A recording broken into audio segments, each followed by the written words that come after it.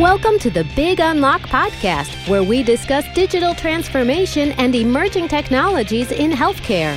Hear some of the most innovative thinkers and leaders in healthcare and technology talk about how they are driving change in their organizations.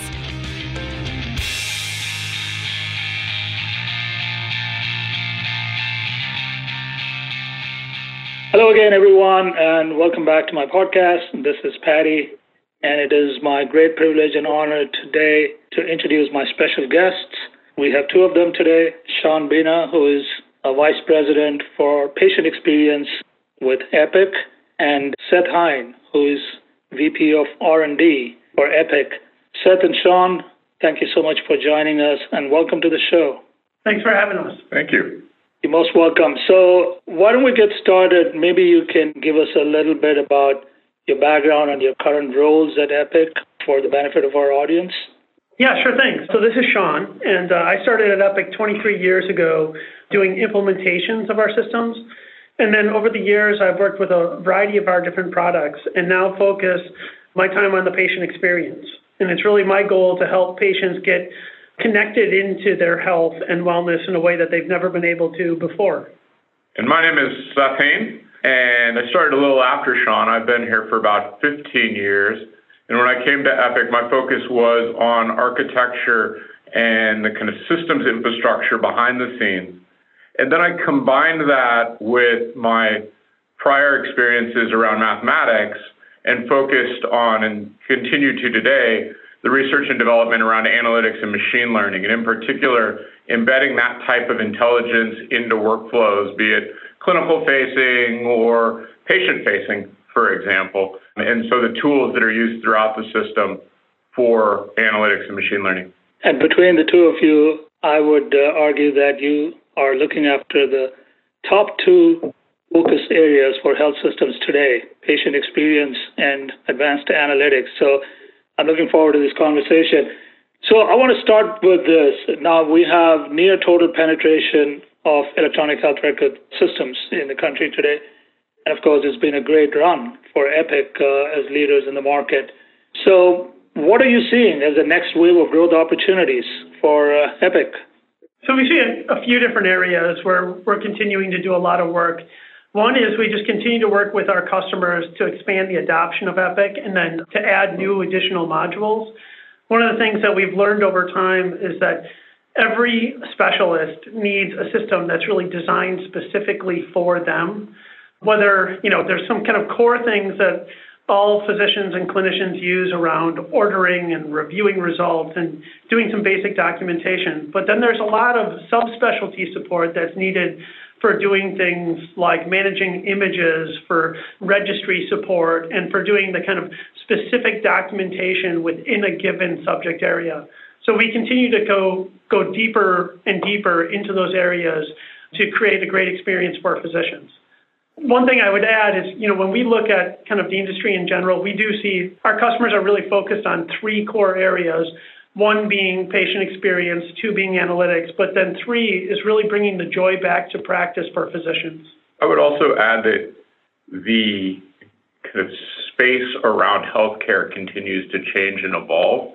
And I think that there's a lot of opportunities as we start to look at and see more collaboration between, say, payers and providers in the space. There's an opportunity there to help facilitate faster exchange that benefits both the provider and their workflow, but also the patient and the care they're receiving in a timely manner. And that expands as you start to think about a broader definition of health, thinking about things like dental, long-term care, even where people get care, be it a telehealth encounter through the application that they have directly on their phone, or if they're in a retail clinic and they just need to swing by for a flu shot, and making sure that that's a continuous experience from a health perspective.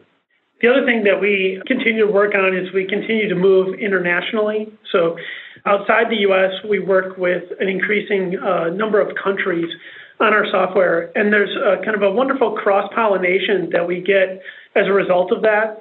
So, for example, we've been working a lot with Finland, and they're very focused on the social determinants of care, really focused on reducing the need to get into the hospital or readmissions into the hospital.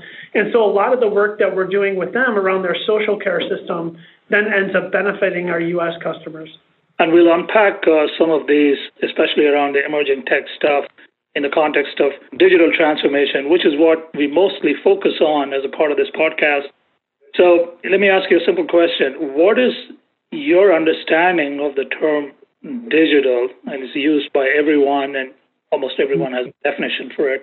How do you define digital? What is your understanding of the term? And how is it impacting technology choices or investments in health systems, specifically from your point of view with your clients? Yeah, if you don't mind, we can take a quick trip back down memory lane. You know, when I started back around 20 plus years ago, the world was very different in terms of what was available from a digital perspective. You know, there weren't integrated ambulatory inpatient solutions. You couldn't do an end-to-end revenue cycle system that covered all of your hospital and clinics. People were using best-of-breed systems and trying to cobble systems together to manage all of that. And until around 2003, there wasn't even such a thing as a patient portal. So one of the things that when I think about what it means to be digital today, it's obviously changed over the years. But I think it's important to remember how far we've come, that, you know, we now do have fully integrated systems that cover all of the kind of food, warmth, and shelter that is needed by healthcare organizations, so that now we're getting to the point where we can do a little bit more of the poetry. I think that depending on who you ask for the definition of digital transformation, you tend to hear pretty different perspectives. Some people immediately come at it from the patient experience perspective and the possibility of having access to healthcare through your phone at any point in time. Others, and I tend to take a foundational view or a systems perspective on some of these topics, you know, start to also bring in things like cloud computing behind the scenes and the running of machine learning algorithms on data that is flowing into the system from a combination of devices, and then being able to feed that into wherever the provider might be so that they can be sure, you know, be that in the ICU, be that walking down the hallway, so that they have a better informed picture of what patients they might want to spend some time with at that exact moment in time. So I think that gets to more of the transformation point and building on what Sean was saying. One other key element of digital is the interoperability piece. So if you go back to year 2005, 6, 7, interoperability was a fax machine. We're now passing 5 million records a day around the country and starting to be around the world for patients. And so we're really starting to see where physicians have gone from thinking records from the standpoint that I have my record at this site versus there are other records at other sites, to wanting to have combined digital views of all of a patient's information pulled seamlessly together. Yeah, I think we certainly have seen a significant amount of progress on interoperability. But I want to go back to, I just wanted to make one observation. You know, when you look at the past decade or so, well, the single biggest thing that happened in terms of digital transformation was really the digitization of, medical records. I remember working with paper records with my physician 10 years ago, and it so happened that he was fighting tooth and nail about going digital. But if you really look at it, I don't think any other sector has seen the kind of transformation that healthcare in particular has seen just by virtue of digitization of medical records. So now it looks like we're, phase one of the mission has been accomplished. Now we have the strong foundation of digital records. And so everyone seems to be talking about what do we do next with it. So advanced analytics, building better experiences, looking at data from multiple sources and so on. So in that context, the whole competitive landscape is also changing. I want to kind of probe a little bit on how you see Epic evolving in the context of this emerging landscape of technology players and the evolving needs for health systems as they compete with a whole different marketplace with a lot of non-traditional competitors and all kinds of other things going on. Do you want to comment on that? How are you evolving? What are the changes you're seeing your clients go through, and how are you evolving in step with that? You're hearkening back to that kind of world of transforming from a paper chart to a kind of maybe a desktop PC where somebody would go to get information. I think is an interesting analogy to kind of the transformation we're seeing right now, where in many cases, it's not about the chart, right? It's about a continuous health experience that folks are receiving, be that a patient or a provider. So we see somebody like Rush down in Chicago who builds out a workflow to understand as patients come into the ED, their likelihood to leave based on machine learning algorithms using inputs from a variety of different sources, not just the medical record, and then use that to help drive workflows where they can walk around, touch base with the patient, let them know where they're at from a kind of inline perspective to see a nurse or a clinician. And they saw a drop of about 50% in folks leaving without having been seen from the emergency department. So you start to see a different type of transformational workflow emerge that isn't based around a single machine, but is more driven by a back-end kind of ubiquitousness of data accessibility from a cloud perspective, and then differing devices, be those iPads being used for rounding or watches used to alert physicians in the ICU of patients that might be at risk of deterioration based on a machine learning model. So it really starts to transform how clinical practice is being given. Some of the financial aspects as well are being looked at.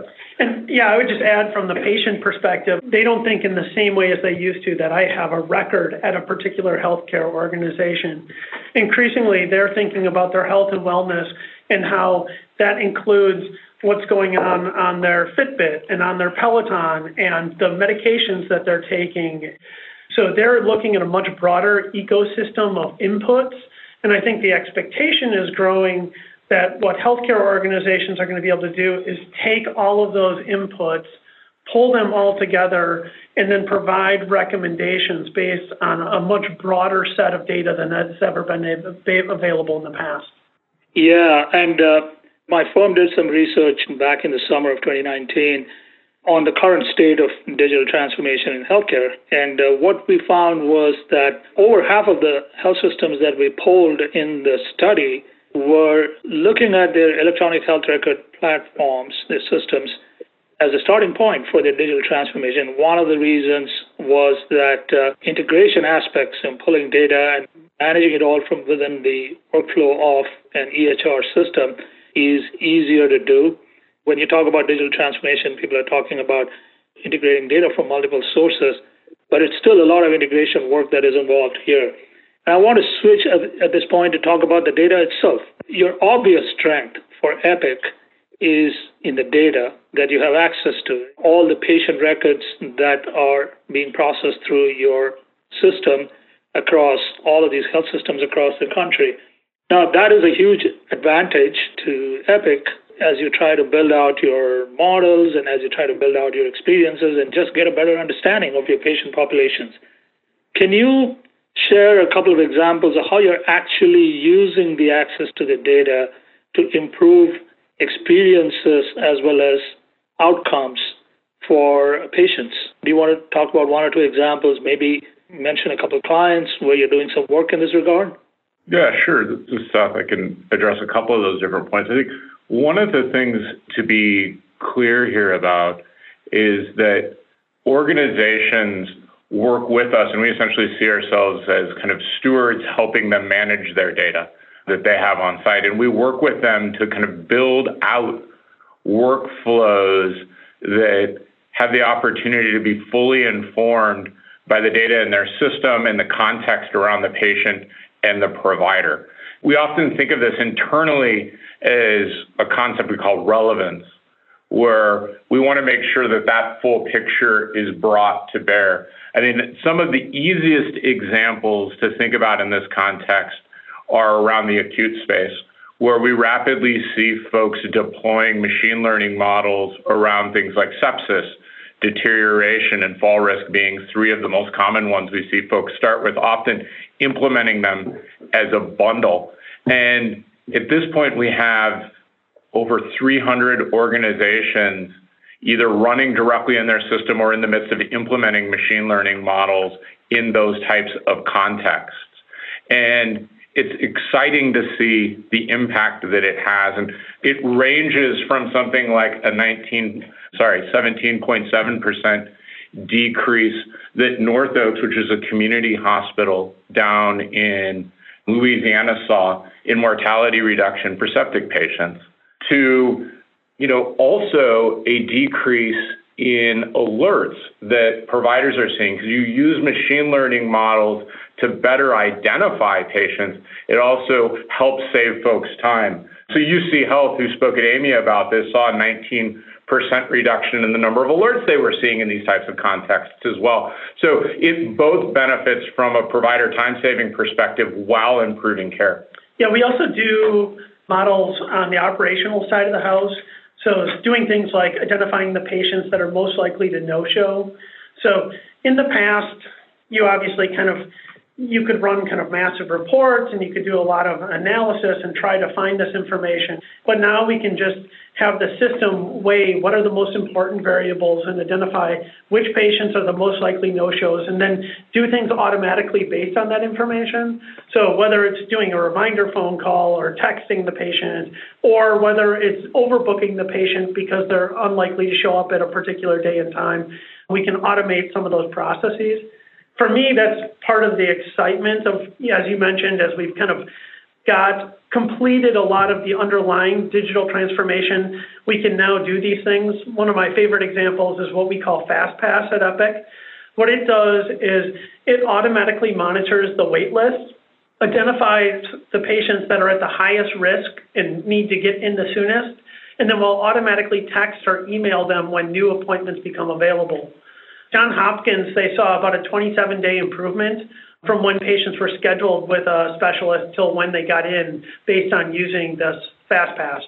At one time, improves the convenience and access for patients, but then at the same time, it also helps the healthcare organization because you're filling times that would have otherwise gone unfilled, or where you would have had to have a lot of staff managing a situation. And to your point, Patty, I think about platform, I think that equally important to data in regards to machine learning in these types of scenarios is the workflow in understanding what data is present and ready to be used at the point in time that somebody can make an intervention that will really matter, and how to get that information into the people's hands that can do something with it. And so as we build out machine learning models here on the data science team at Epic, that's actually where we start. It's not with the data that's available or those sorts of things, but it's about the impact that we want to have in the workflow and how we see that fitting in, and then work back towards the true machine learning training processes and the stuff that the data scientists really do day to day.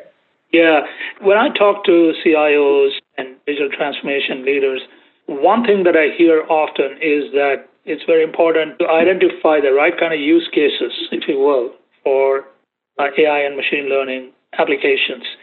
And often I've heard that the bigger opportunities today may be more in non-clinical use cases, administrative functions, revenue cycle management as an example, or even for patient experience related applications.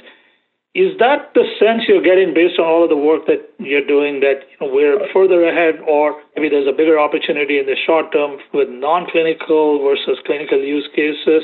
What would you have to say on that? I would hesitate to say that is exactly what we see. I think it's different depending on the area. Certainly in the operational areas, we see real opportunities for automation.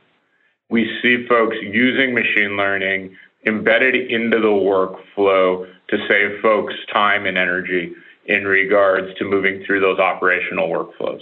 On the acute side, we see a variety of impactful outcomes like the ones I just referenced, be it around deterioration, be it around sepsis, be it around palliative care. There is a lot of opportunity that folks see there, and documented outcomes such as the one like the North Oaks one that I shared a moment ago. There is also real opportunity in the population health space. I think it is harder there to truly measure the outcomes when you're looking out 2 to 3 years in regards to the impact that folks have and directly tying it to the clinical management and care management that takes place. That's not to say that it doesn't help. We have documented evidence and dug in as we've built machine learning models around, say, sorting outreach for diabetic patients just based on an A1C value compared to a predictive model of their 2-year risk of type 2 diabetes complications. We can really see a difference in the math when we dig into that. It's harder and takes longer to produce those studies, though, of outcomes longer term. Yeah. Well, let's switch to patient experience. Patient access, patient experience, these are hot topics for health systems today, high focus areas. And there's also a teeming ecosystem of digital health startups funded by billions and billions in venture capital money that are addressing specifically, the patient experience and patient access aspects of the healthcare value chain.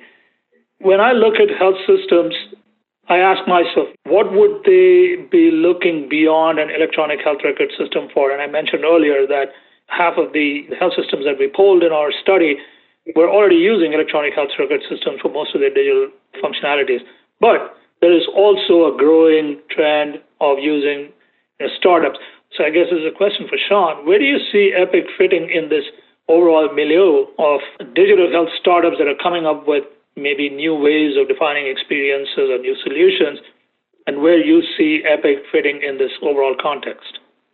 Yeah, so first of all, a little bit of context. MyChart has been around for a long time now. It goes all the way back to 2003 when we first went live with it. And kind of the patient side has always been a focus for us at Epic in terms of providing patients with access and tools to be able to see and view their record.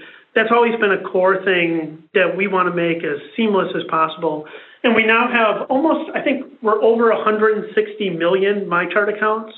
So we're closing in to the point where about 1 in 2 people in the country have and are using a MyChart account today. And we're starting to see much greater adoption than in the past. So I think in the past, we would see our customers have around a quarter to a third of their patients be active MyChart users, but the trend is way up. And so, for example, one of the most interesting things I've heard recently is that at MD Anderson, if a patient is seen 3 times, then there's a 90% chance that they're using MyChart for MD Anderson. Now, of course, those are patients that are sick and they have a whole set of issues. But what it shows is that patients really will adopt technology when it comes to using it when they do have health issues. And so I think one of the questions is not will patients use MyChart if they're sick and they have chronic diseases and they're in for surgeries and all of that. We know that for patients that are connected into health systems that they will become active adopters of MyChart. But for people that are generally well or have particular health concerns or just trying to manage their health issues but are not constantly going in to see the doctor, how do we reach out and get connected to those patients? And so our focus is really kind of turning to helping patients do a lot more self-management and do a lot more wellness within the system than we've ever done in the past. Some of that is providing people with targeted education based on the information that's flowing into Epic.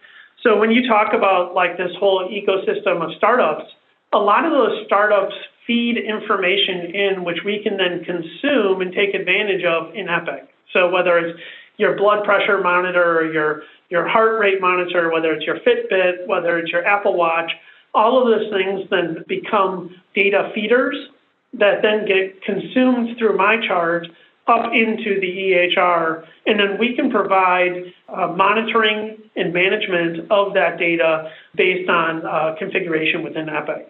Yeah, one of my recent guests on the podcast mentioned that right now we have a fairly low threshold for option of digital tools by patients. If people start using the tool, that itself is a significant change. And it's really heartening to hear that you've got 160 million patients who are beginning to actively use MyChart in some way.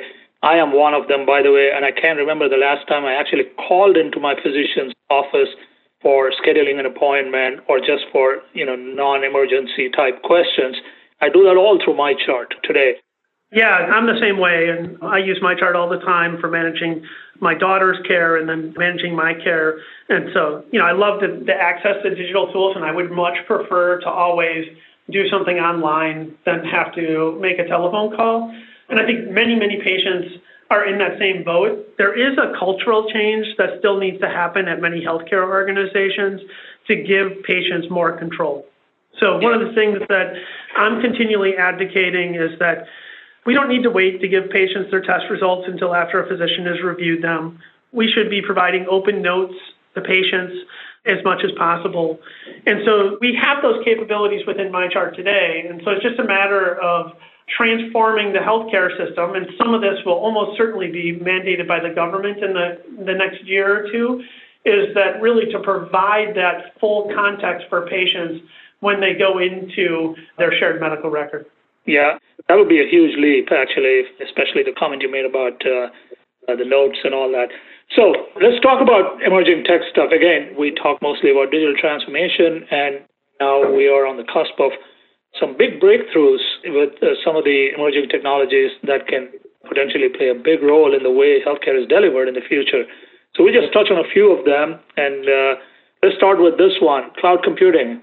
What are your thoughts on the role of cloud going forward in digital health? I think there's a number of things that cloud computing provides. But at the end of the day, I think it is really about a faster delivery of technology to folks to be able to put into practice. So a couple of years ago, we released our cloud-based machine learning platform, which is essentially provided as a service and allows organizations to embed directly into their workflows machine learning algorithms that run in real time on the latest data in the chart. And when we built that out, we built it out in a manner that used, forgive me, I'll dive into a little bit of techno jargon here, but used containers, which is a kind of new approach for deploying software out on the cloud and is agnostic. So that runs on Microsoft Azure today. It can run on other platforms as well in the future. And that enables organizations to also both get access to new things we're developing here in Verona, but also to embed their own software more efficiently. So we've seen organizations like Auctioner who now have deployed 9 different machine learning models directly onto that platform and embedded them back into their workflows. So they see this as a tool to allow them to more rapidly evolve both their clinical and financial operational workflows.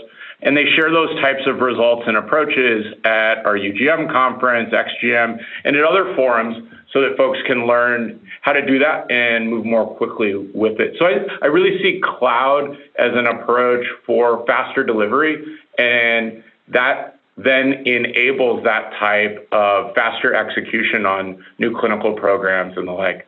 Yeah, I had a quick follow-up question on that. So you mentioned Microsoft Azure, and so many of the big tech firms have their own plans for the healthcare market. In some ways, they may well be competing with you, and in other ways, you could be partnering with them. So how do you approach this today at Epic? Where do you think you're going to be competing, and what do you see as it relates specifically to the big tech firms? I'm talking Microsoft, Google, Amazon in particular. It's really customer-driven. So it's what customers are coming to us and asking us for, and then us doing evaluation on our side in terms of what models are going to work the best, who's the best groups to partner with.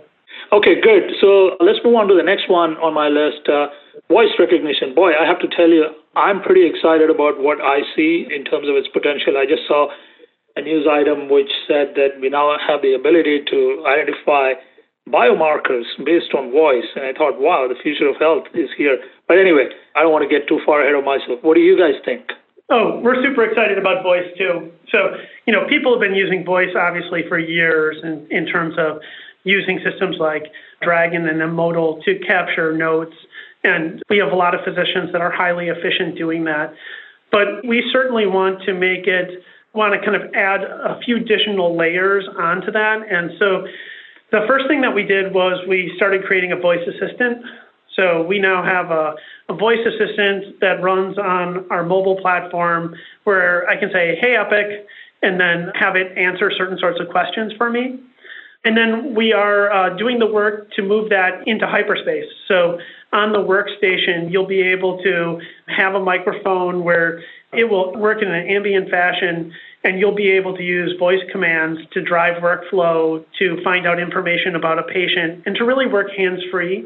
I think a lot of our focus is, where does this technology make sense, whether it's in the room for an inpatient where the patient is the driver, whether it's in the OR where people are scrubbed in, or whether it's in the clinic where the physician is focused on the patient instead of being focused on the workstation, and how can they quickly get the information that's most relevant and then get things queued up in a simple and easy fashion.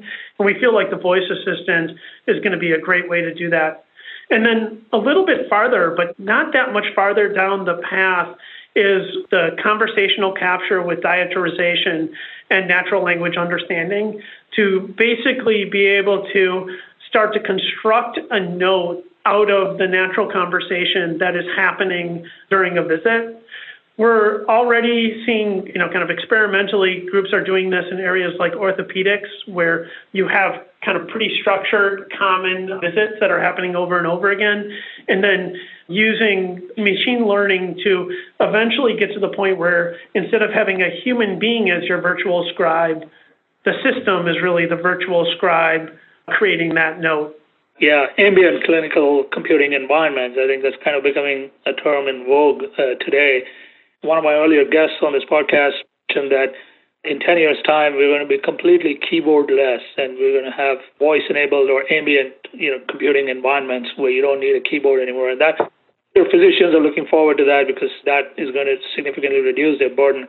How close or how far away are we? Is voice recognition mature enough today? Are the error rates within control? What's your quick comment on that? We're learning a lot right now is what I would say. So we know that voice recognition works when I have a microphone in my hand and that they're at 95, 96, 97% accuracy using the new cloud computing platforms. So, for example, when Dragon moved to the cloud, the accuracy increased and it can handle more accents and different styles of speaking better than ever before. So we know that the accuracy is really good in the kind of that clinical scenario. We're in the first layer of watching how the voice commands are being used and the hit rates and success for that. And we'll learn a lot as more and more customers go live. And then, we're kind of doing close monitoring on these first areas where people are piloting ambient voice assistants in like specialty areas like orthopedics. My sense is that in areas where you have a fairly structured dialogue, you'll have fairly fast adoption over the next year to 2 years. In areas where kind of a more classic internal medicine visit, where a patient might have 9 different problems and you have a 45-minute visit where you're covering all different types of things with the patient and doing a lot of education, that'll take a little bit longer. Yeah, well, I'm still trying to get my car to listen to me and play the exact song that I want to hear. So I'm, I guess, a little further away than all this. The last one on my list for emerging tech, and we've covered a fair bit of this with Seth as far, this is artificial intelligence. But I do want to touch on one thing as it relates to that topic. I hear a lot from people who are actually practitioners in the field and, the customers as well, that there are some concerns they have about, black box algorithms, algorithmic bias, even some ethical considerations around the use of AI in certain contexts. So, Seth, do you have any thoughts on how we address these and where we are in really gaining or enabling customers and users to gain more confidence in these tools? 2 things really, I think, come to mind. The first one is really understanding how they're being put into practice, where machine learning is really embedded into the system to kind of augment the information available to a user. I have a quote here from a user group meeting presentations from Denver Health where they were talking about implementing our deterioration index model, and a nurse shared with the folks that have put it into practice that the deterioration index doesn't change the way I nurse my patients, but it gets me into the right rooms faster, right? So understanding how those are embedded into the workflow, as I mentioned previously, I think can certainly go a long way to addressing it. The second piece that comes to mind is really about the process that an organization goes through as they implement and put models into practice. First, understanding how it is performed on similar populations, what went into building the models. We publish briefs on every model we create that organizations can review prior to putting it into their system. The second is the ability to run that model silently and understand how it performs at the organization in the context that it's likely to be used in prior to putting it into practice.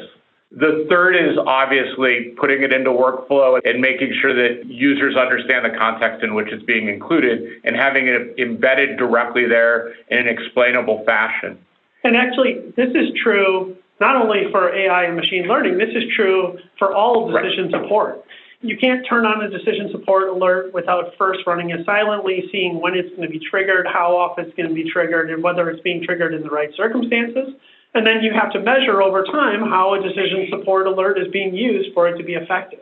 And I think that last point is key here and is often not talked about in the context of machine learning, where after you have machine learning models live and in practice, it's important to continue to monitor them and understand how they're performing on different populations, and then taking steps to adjust that where appropriate. It might mean adjusting the model, it might mean adjusting the workflow, but understanding its performance on a variety of different individuals and in a variety of different circumstances over time is key. And we provide that type of monitoring capability directly within the platform for organizations. Yeah, no, I think that makes a lot of sense.